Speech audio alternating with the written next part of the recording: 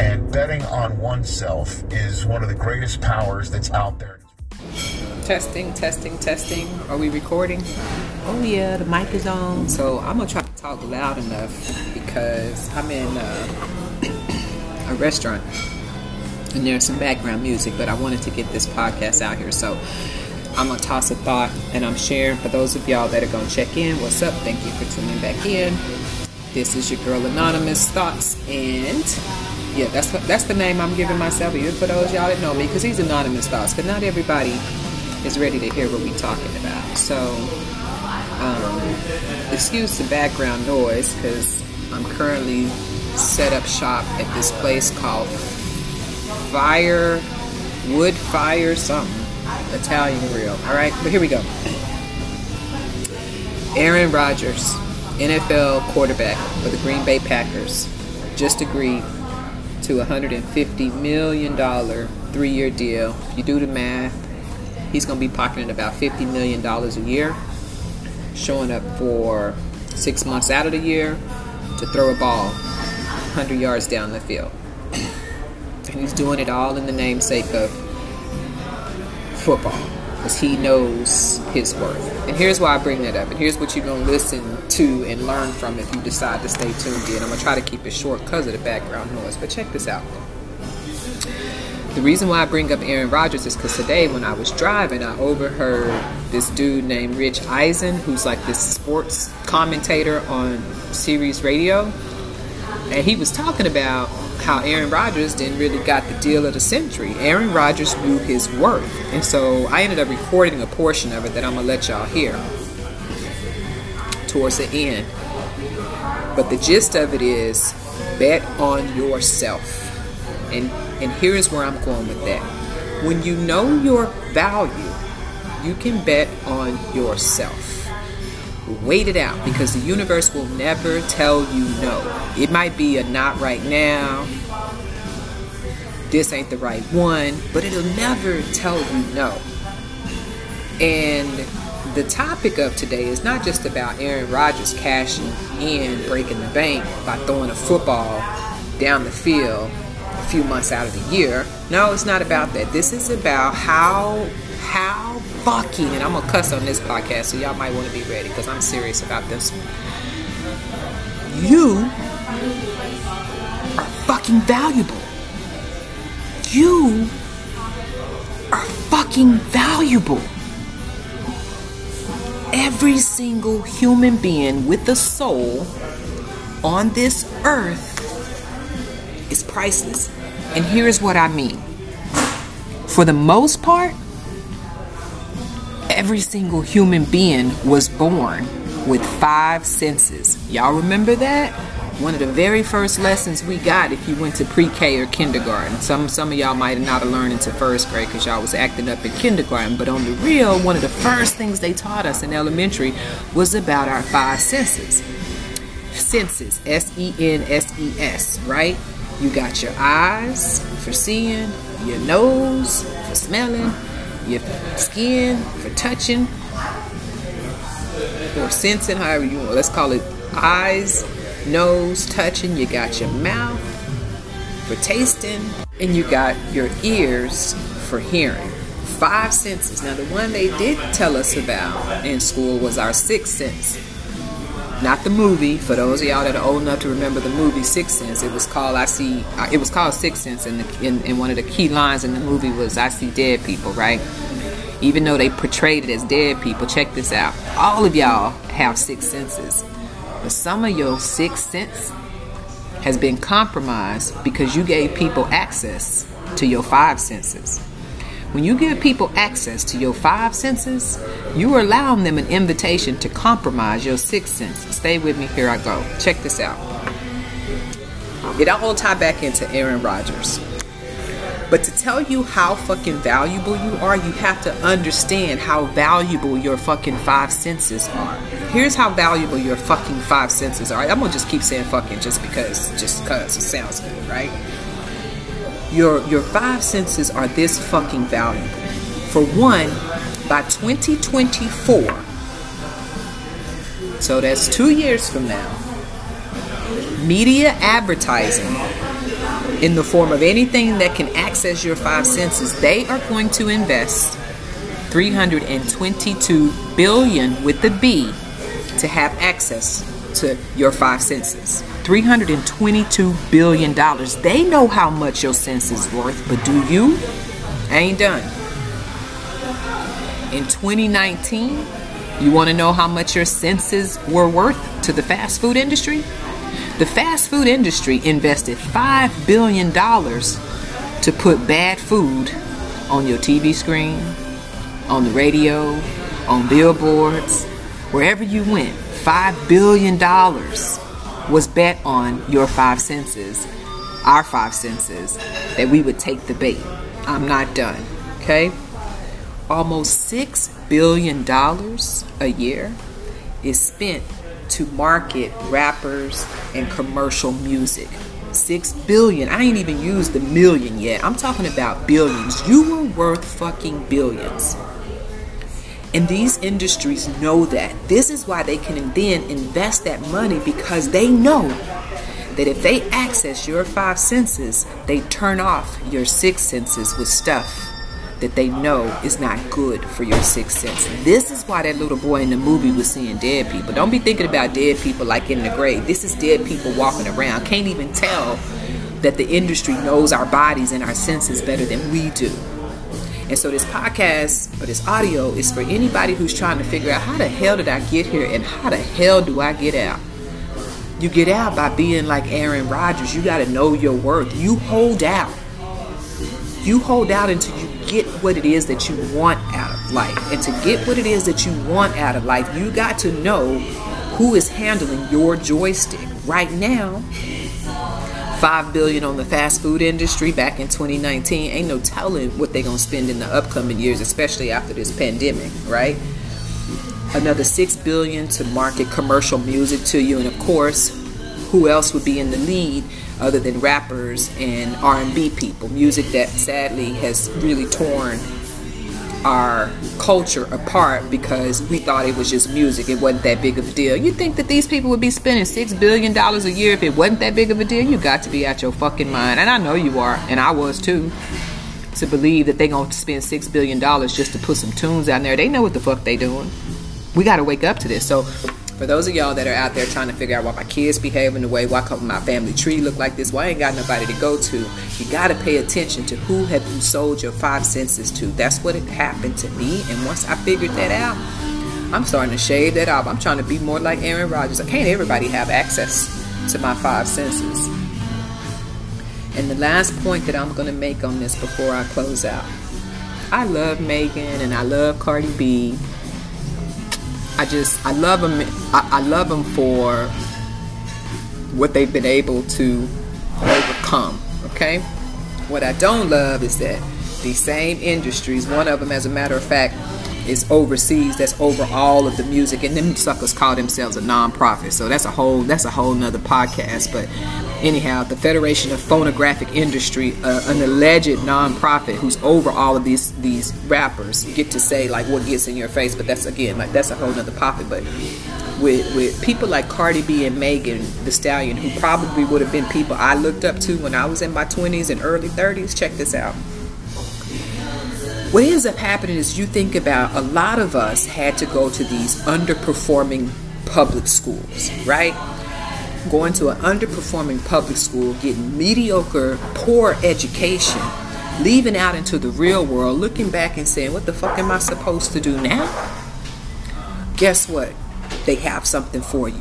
Why don't you take off most of your clothes, sing a few lyrics, shake your ass, and we're going to pay you, since obviously your education didn't work out enough for you to be in the courtroom and do the lawyer thing, right? So if you think about the state of our economy, if you will, we go through these poor schooling, we don't get all the education and experience we need, and then we left to try to figure it out. And where do we end up? We end up in strip clubs, using our body, because guess what? If our mind don't work, our body sure will, but however, that is temporary. Megan Thee Stallion shows us that in her new video called The Sweetest Pie. So they take people like Megan Thee Stallion, people that look like us, they give them all this money, because you can't do nothing with your brain in Harvard, and you can't go to none of them, but we can allow you to sell yourself back to your community and get a lot of respect from them, right? right? More people follow that lady, those two together combined, than they do any healthy food source altogether, you know, or healthy information altogether. But they give us poor education, and then they expect us to figure out how we're going to make a living, whether it's through our body, it's through crack, cocaine, drug dealing, stealing, whatever it is. So I'm going to close out by letting y'all listen to Mr. Rich Eisen this morning, who talked about you can't go wrong when you bet on yourself. So I'm telling y'all right now, bet on your senses, take them back, and stop making yourself available to everybody. I love y'all. I'm out. And this, to me, shows once again how the power of belief in self and betting on oneself is one of the greatest powers that's out there. And it's very difficult sometimes because, you know what, you feel like you may not have the leverage, and you feel like you may not be that that person that the organization that you've been with for so very long really wants you. And Rodgers was made to feel that way with trading up to get Jordan Love, and the clock was ticking. And betting on oneself is one of the greatest powers that's out there.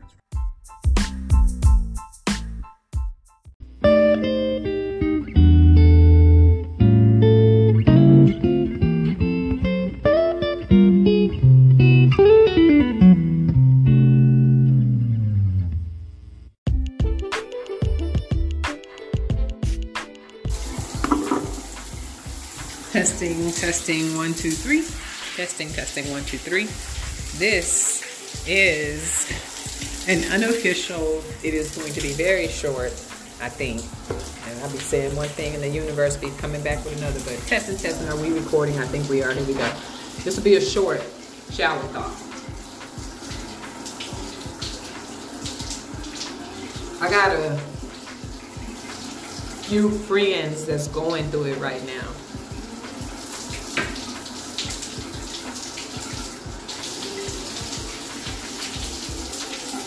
And I'm not sure how to feel. I'm confused because I got a few friends that are going through it right now. Emotionally, maybe spiritually, maybe financially, maybe physically. But I got a few friends that's going through it right now. I don't know that that's the same for you, but if it is, then listen up. If you got friends, keep listening, because you might run into the same challenge. What if you have got to a place in your life where you just know how, you have just learned how to shake negativity off as fast as you can sense it coming.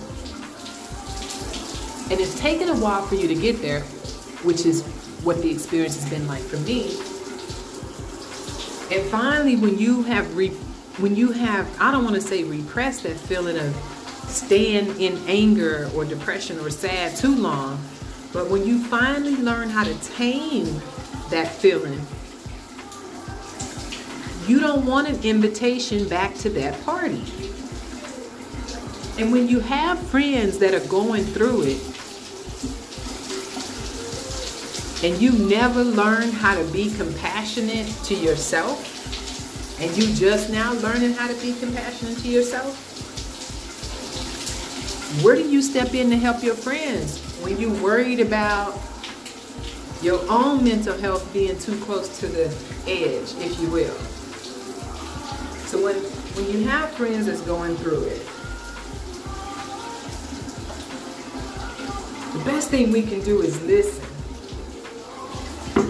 Because a lot of times when we talk, we can solve our own problems, but it really involves the energy that's being received on the other end as that person is going through their problems.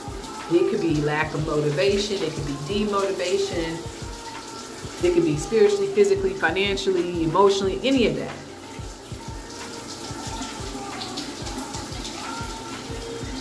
But I don't want to step back in too far. And I also don't want to hurry up and give advice because, hey, here's what worked for me. I'm in this season of my life that I'm saying that people who want help will say, can you please help me? I don't know what I need help with, but can you please help me? And the best thing we can do as friends at that time is listen and give the space for them to tell us what they need help with, or help them figure out what they need help with, without giving advice that worked in our own personal formula, because everybody's formula for healing will look different. But I'm going to close out and I'm going to say, as I think about my peers and my friends and my colleagues and people who I can tell by the way their voice sounds that they're going through something, or tell by their silence that they're going through something, it made me think about this game called Pac-Man and Miss Pac-Man when we were growing up. And I started to think that life was like a video game that you played for the very first time. And in this video game, if you want to keep up with everybody else that's playing in this video game, then you got to learn how to move through the levels. The video game ain't gonna change its programming for you. You have to increase your skills to outthink the video program. They've already got it figured out, the developers, what it takes to get to the end of this video game. And with Pac-Man and Miss Pac-Man, I never got good enough to figure out if there was ever an end back in the 80s when it first came out for us. I don't know if it was an end. I just know I got really good at it, to the point in one part of the video where even when you ate the large pellets, the super powered pellets, the ghosts wouldn't even turn green no more. I mean, the ghosts wouldn't go blue where you could eat them. They would be like, oh, that don't scare me, right? And so when I think about the game of life, and when we go through stuff, and now I'm sharing a part of my formula, I realize that life is like a video game. If you keep responding the same way to the same troubles, then you're going to stay on the same level. And eventually, with games, at least with Pac-Man and Miss Pac-Man, you were either motivated to keep trying, to practice your joystick moves, or you were motivated to quit, which turned into demotivation because it looked like the game was just too hard to get to the next level, or you told yourself, I didn't like this game anyway. So if we think about that from a real life perspective, the programmer that created this game, Miss Pac-Man, just regular Pac-Man, they created the game with you in mind. How would you play it? And unless you were a part of the original design, you got to go through each level of life just like everybody else. Childhood is the first stage. And depending on your childhood, you might have got dropped off in Galaga, where everybody was just shooting from day. As soon as you came out the womb in Galaga, even though I love that game, you had to be shooting. You had to go fast. So in Galaga, you were in a state of survival all the time because you didn't get but 3 men, and if you did really well, you might have got a 4th one. And maybe an extra one. I think Galaga had it set up where every 20,000 points, you can get an extra man just in case life hits you upside the head along the way. So the same thing with Pac-Man and Mrs. Pac-Man. You had to get good enough and outsmart where the ghosts were going to be, because the ghosts knew your next step. But we didn't know the ghost's next step. But the programmer is not going to change its ways so that you can pass the level. Why? Because other people have already moved past this level that you might be on. And there are other people who gave up, who said the game wasn't for them, and then they got stuck right where they are. And sadly, with this game, once you're in, you can't get out unless you take a drastic measure, which I will not mention. But even if you take the drastic measure that I'm not mentioning, you don't know what's on the other end, so you could just get reassigned to even a lower level the next time you come back around. Who knows? But because nobody really knows except the people who created this game we call life, your best bet, the logical next step, is to do what it takes to get to the next level so that you are no longer fazed by the presence of a ghost, or in the Galaga terms, the ships, right? So I want to say, as your friends go through the struggle, as you come out of the struggle,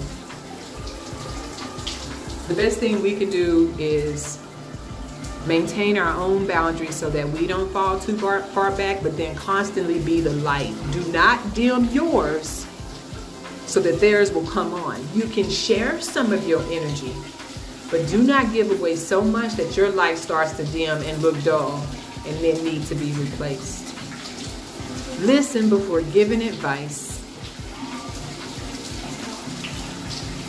and then walk them to the place where they can find their formula. And if they ask for permission, or if they ask for direct feedback and say, can you help me, show me, then that's when you can start pulling out the tricks to your formula and help them with the cheat codes to get to the next level. I'm out. Boop, boop, boop, boop, boop, boop.